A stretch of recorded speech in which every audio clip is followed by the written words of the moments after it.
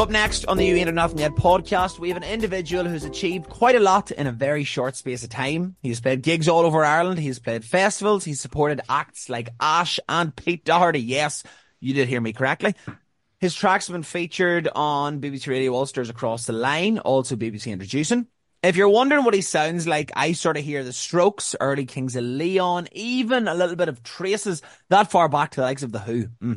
Here to tell me all about what he's been up to, where he's going, what he's doing. It's a lovely man, Charlie Hanlon. How are you, sir? How's it going, Jack? Glad to be on today. What I'm going to say next doesn't really work for, I suppose, a podcast, but loving the yellow hat. Thank you very much. Yes, this hat's almost glued to my head, and I lost it on New Year's Eve this year. So I went into the new year with no hat. Oh, no, maybe it was Halloween. Oh yeah, I'm getting mixed up now. I lost my phone on New Year's Eve, and I lost my hat on Halloween. And they're the two things that are always glued to me. There seems to be a running pattern here of just you losing things, Charlie, you know? Well, I don't know if it's me losing things. Maybe people hiding them on me or something. I don't know. But losing things. Yeah. Well, look, we'll start with an easy question. Tell everybody that's listening who you are and what do you do with yourself. I'm a indie singer-songwriter, multi-instrumentalist from Downpatrick, which is a small town that I wouldn't recommend anyone goes to. You know? Oh, no. Sorry to all the DPK Massive. I am a DPK Massive loyal. And I've been writing and releasing and playing live since I was like 12. I had my first band when I was 12 and we were gigging. And then I decided to start doing my own stuff on my own when I was like 14. So I've been doing this since I was 14, really. And been playing in Belfast, and then eventually that's sort of expanded to all of Ireland at the minute. And hopefully at some point this year, we're going to go to England and do some stuff as well. So see what happens, you know. Fingers crossed. Yeah. I want tickets in the post, Charlie.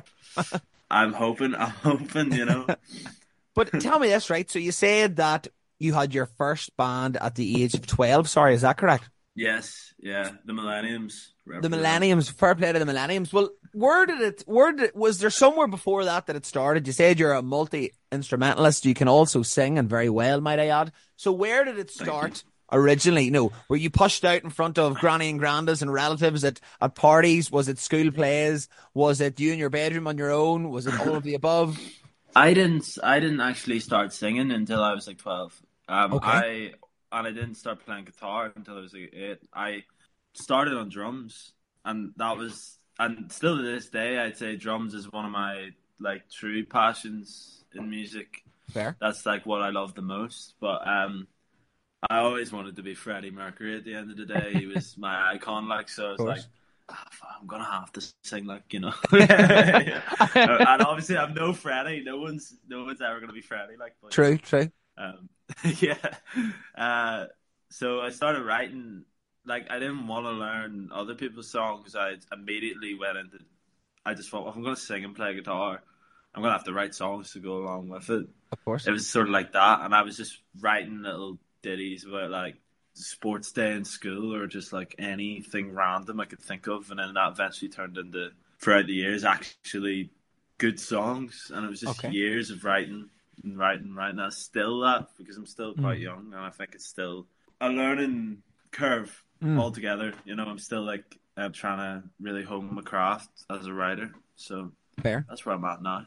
And where do your influences come from, or even not even where they started, but who are you listening to now, even as well? The stuff I love now, like Declan McKenna will forever be a favorite artist of mine, and like he was one of the first acts I ever saw live, and like has always been a big inspiration. You know, fair. Bands like Blossoms and Inhaler and Sam Fender, I love all that stuff as well. And Holly Humberstone's great, and there's so much music. I mean, there's a lot of stuff like locally in the local scene that I like look up to. Like Brand New Friend, who are friends of mine now. But, yeah, brilliant band. They were just like, I was actually writing with Aaron from Brand New Friend yesterday. Oh, fantastic! Yeah, we've wrote a few tunes together in the past, and we were finishing up some songs yesterday. But yes, they have always been one of my favorite bands, and I got to support them this year, and they've been very supportive throughout my career. So they've been a big influence to me, just as people, but also musically as well. You know, Fantastic. Well, you talk about support there and about the local scene, and we have a deadly scene here. For such a for small sure. area, we have a deadly scene. But you did mention about support. You done the Scratch My Progress program with the OES Centre, I and did indeed. I have interviewed people before who have done it, and interviewed somebody this week who's currently doing it, and somebody who's currently doing it I have an interview with in 2 or 3 weeks' time. It Class. it seems to be this, I was in the OES Centre actually over the weekend. It's this just beacon of just constant, I suppose, support, communication, network for local artists here. How did it Yeah, help you? it was probably the most beneficial because I was 16 when I did it. Right. So I'd never really been to Belfast, like except Okay. for like shopping trips. Yeah. You know, that's how culty I am at some points. You Up know, the culties, up so the culties. I'll be culty by like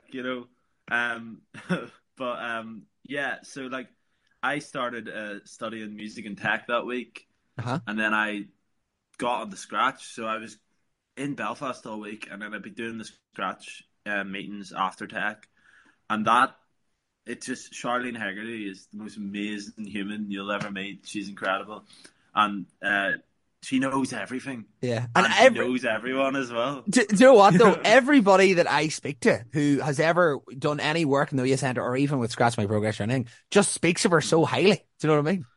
Yeah, no, she's a really wonderful person, and it's probably been one of the most important people in my career because like the things she taught me because I was very new to the game and I was also very young and for her to like sort of let me in when I was so Mm. young and have trust in my music and all and I always felt really out of my depth as well because I was sitting amongst like adults the whole time and I literally felt like a little kid but yeah it was incredible and also to be on it, I was on with Jack Devlin, Problem Patterns, Miles McCormick, and Susie Peggle, Uh-huh. who are all just unreal, Yeah. and we all got so friendly throughout the process of that, and Mm. like Susie's open for like loads of my shows now, and like she's absolutely smashing it. She's great, Yeah. but it's just so good to see afterwards. And then like for example, this year my very close friend Martha Greer, who we met through the OES Centre years ago. She played her Fantastic. first gig at a volume control thing, and I was on the bill as well. And then Mm. we've been friends ever since. Like, and to see her on Scratch and then seeing all my friends, getting places with it, it's like it's just the most amazing thing. And to be a part of it was a real honor. Like. Fair play, fair play. And I actually interviewed Martha during the week there, and her interview will be out tomorrow. Yes, indeed. Yes, for anybody listening Yes. now, it's there. It's all for anybody listening now. It's already out in the ether there. So go and listen after you listen to this. Big up But Martha Greer. yeah, she's 100%. She's a lovely person. I must say, I have to say now. But tell me, you've featured in publications like Dig With It. You've been in the Bell Tell. You've been on ATL, Cross the Line. BBC Introducing. And I always wonder, when artists start to be recognized by people as the one to watch or a Hmm. song that people are, putting up there as actually this is really, really good. You know, when people start to talk and write about you, how does it make you feel? Do you feel appreciation, acceptance, success? Do you feel a little bit of like, oh my God, I need to continue to do this? Is it all of the above? Is it none of the above? When it was like that all came around when I was on Scratch. Uh-huh. So like I joined Scratch and then all these people started going, who is this person? Like I've never heard of him before, right? And he's so young and doing shows and whatnot and like I was like a new person on the scene, but what people didn't understand was I'd actually been working at it for years because I've been doing it since I was so young. So by the time I was 16, I already had like 4 years of like gigging and like writing under my belt. So I was like ready to go.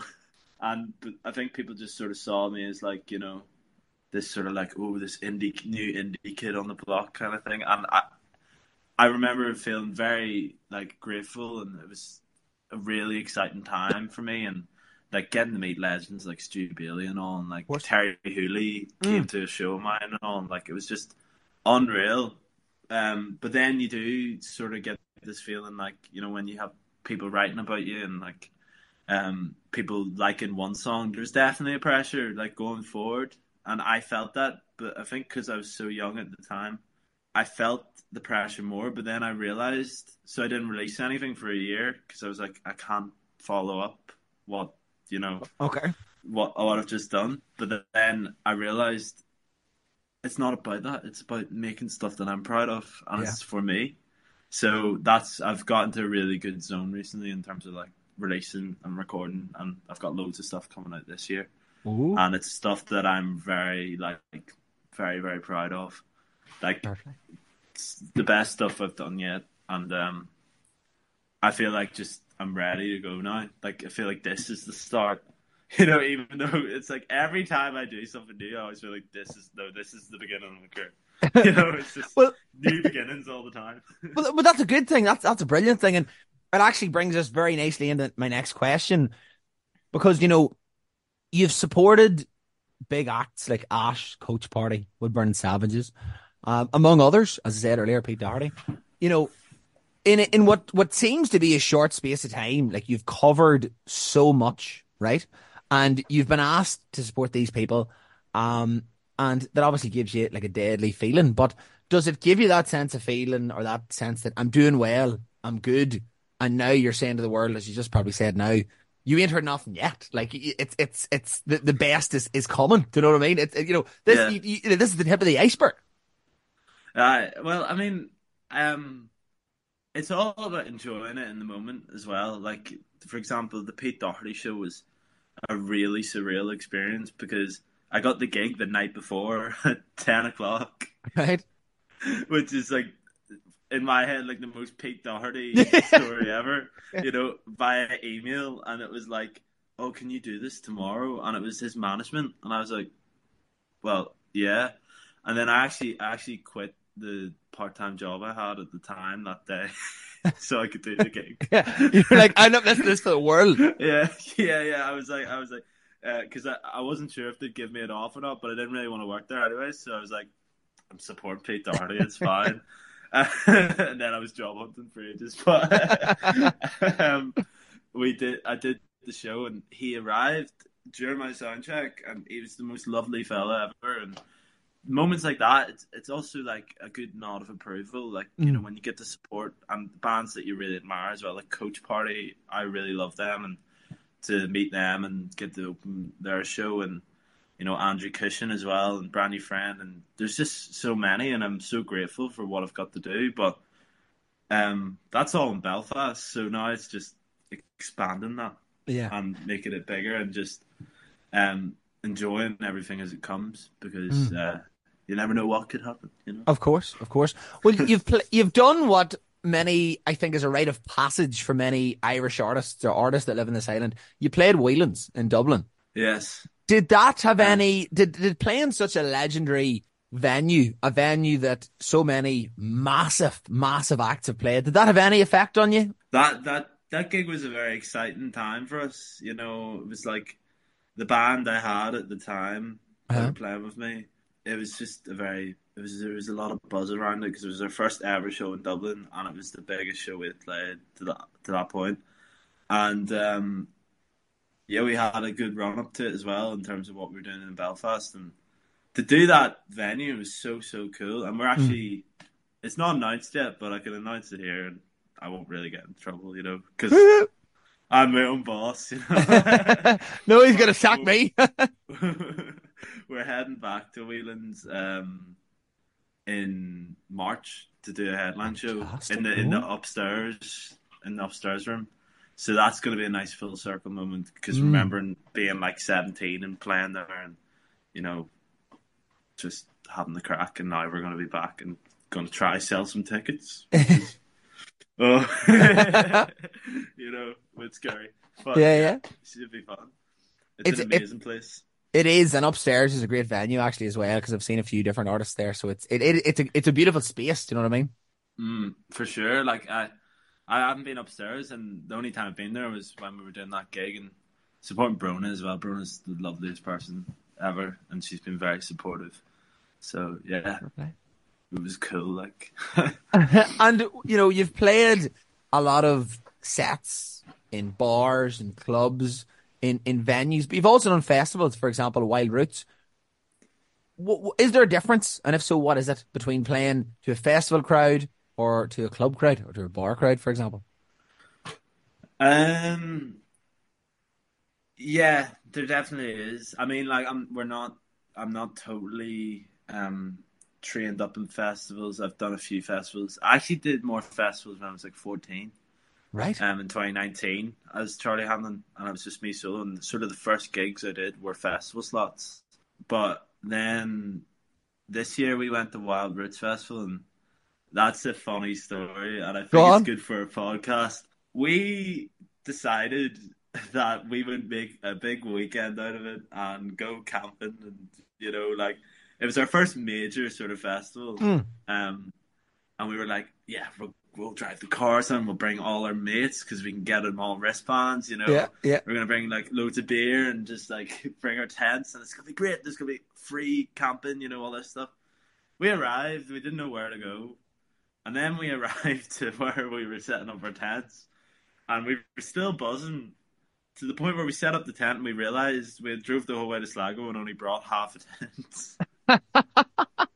And this was the Friday, and we were playing on the Sunday, so it wasn't like we could just do the gig and go home. Yeah. We were playing at 8 o'clock on the Sunday, and we slept on the grass the first night because it was sunny enough, Mm. and then we all started getting like heat stroke and just like it was awful. And then by Sunday we were all just like we were trying to like drink to get through it, and that was not working. That was just a bad idea.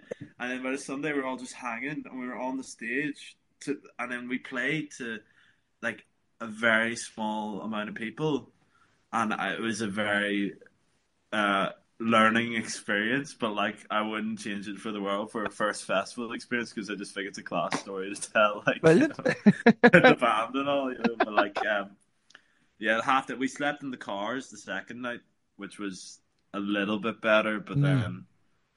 then we ended up going home early as soon as we left the stage. We were planning to stay the Sunday, and then we left the stage and we're like, no, get in the car. We're going now. We are leaving. Like, we can't be here anymore. We've messed it up too much.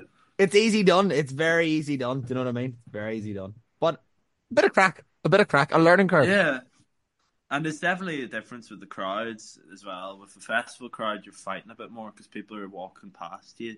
Yeah. It's like busking almost in a way. Because I used to busk when I was very young, but I felt it was like busking because we were on a stage that was on the way to the main stage. So you just have people passing, and the odd head turning around and looking, and then we had people dancing by the end, and that's what mattered, Of course. And I'd rather take 5 people dancing over like 300 people just staring at me, Yeah, yeah. As long as I know someone's having a good time, I've done the job. Fair, fair, fair. And then I suppose, we need to talk about some of the actual tracks that you have shared to the world. So your first release, correct me if I'm wrong, was Will You Stay Tonight? Yeah. So Yeah. you're already laughing, you're already smiling. What was the score with this track?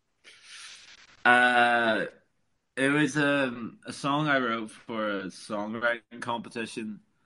I thought if I write like a cliche love song, I'll win. I, I'll win. Yeah, didn't work. I didn't even make the semi-finals, but then I liked the song that came out of it, and I was 14, and then I went and recorded it with this guy called Cal Clark, who's brilliant in Bangor, Uh-huh. in the tech and Bangor, and then I released it. I wasn't gonna release it, but then lockdown happened, and then I was like sat with no gigs, and I was like, well, I need to put a single out now and have time to work on it, and so I released it, and I think I actually do enjoy it, listening back to it sometimes because it shows a point in my career where I'm just very early on, and I was 14 recording that, and like a lot of people would take that stuff down, but I think at the same time there's no shame in it because it just shows growth Exactly. to where I'm at now. You know what I mean?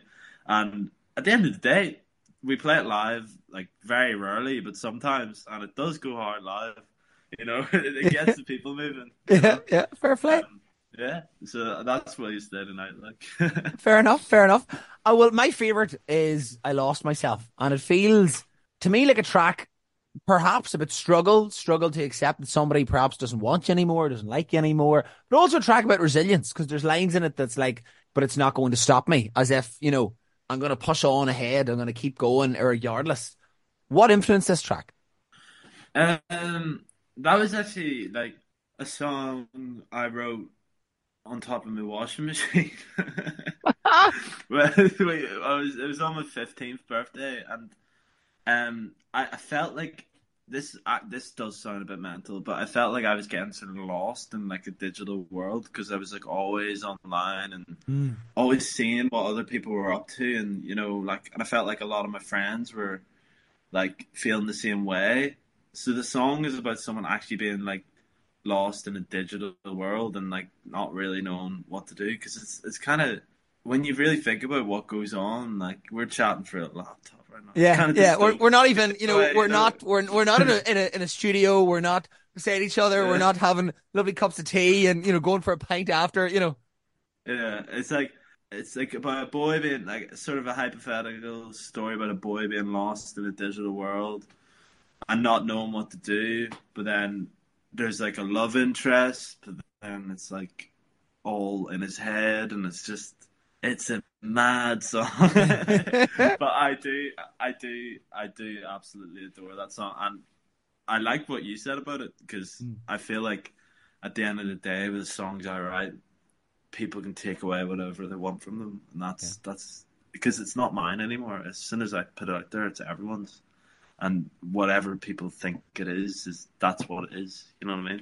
fair. But I that's like kind that. of what was going through my head when I was recording it on the washing machine. The only time I've ever wrote a song on a washing machine, I mean, do you you know know, what? Look, if it produced that which and was good.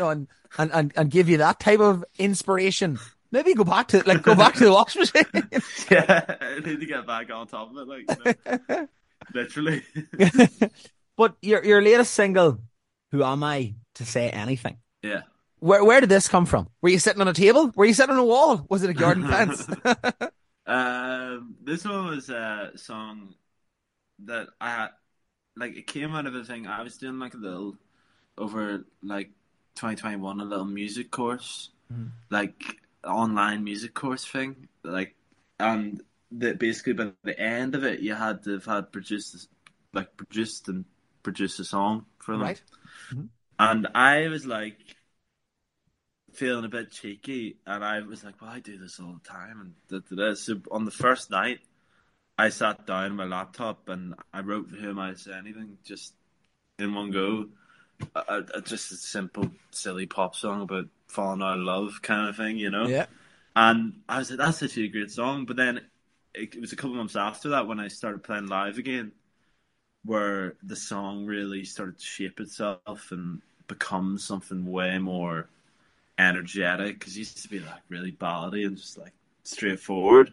Okay. And then it's just been a staple of my live set since, like, every time it has to be on it because it's one of my favorites to play live. And I did a few recordings of it, but Mm. I went with Michael Remeka, who's done my past singles, and he's incredible. We ended up making something that I was really proud of, and that was eventually what I decided to be the follow up because I thought there was a bit of demand for that song in terms of people who'd seen me live Okay. asking for it to be put out. So yeah, and I do love that song, and I will continue to sing it at least for another 6 months.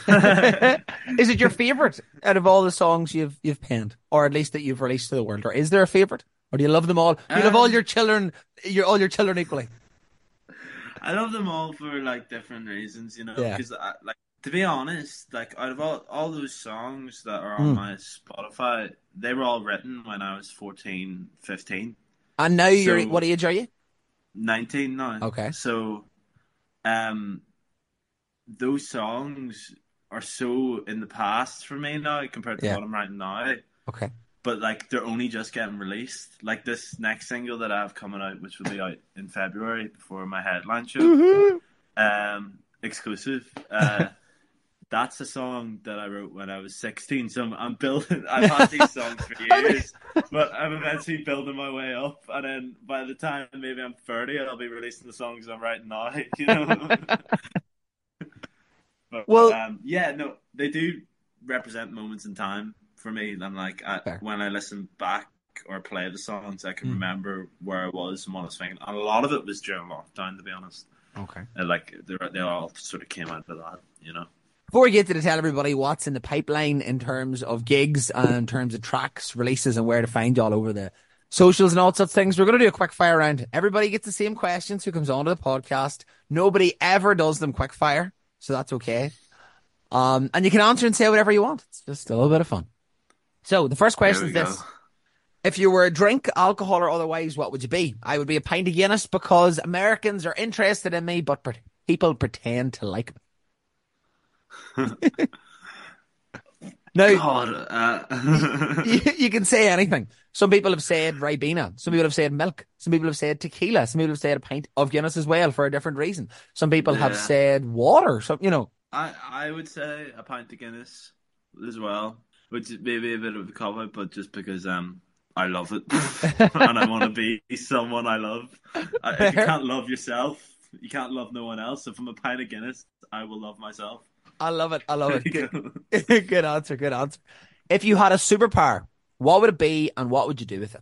I'm not sure, like mind reading maybe, Okay. and just work out what people are thinking all the time, and maybe that's a bad thing when you think about it, Yeah.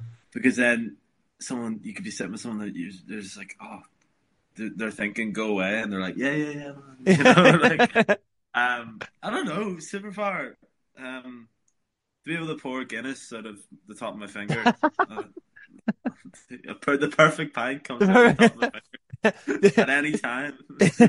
Like not an ET phone home, but it's like a Charlie Guinness. Yeah, split the G, phone home. That's what So tell me, do you have a hangover cure or a hangover food if you drink at all? Well, you do drink because you're in Guinness, but do you have a hangover Yeah. cure? Is there a particular food you go to that cures you? Maybe you don't eat at all. Maybe you're just like, I go for a run. I don't know. I am a believer in it's what Bruno Gallagher actually told me Right. was the she called it like the little red magic doctor, but it's just a freezing cold tin of Coca Cola. First Okay. thing, if you get your hands on that, that always works for me. And Fair. then a fry's handy enough as well. Like, but that's not always at your fingertips. No, no. But the Guinness will be. If you could go on a date with anybody, living or dead, who would it be? What would you do? It can be romantic. It cannot be romantic. It's up to yourself.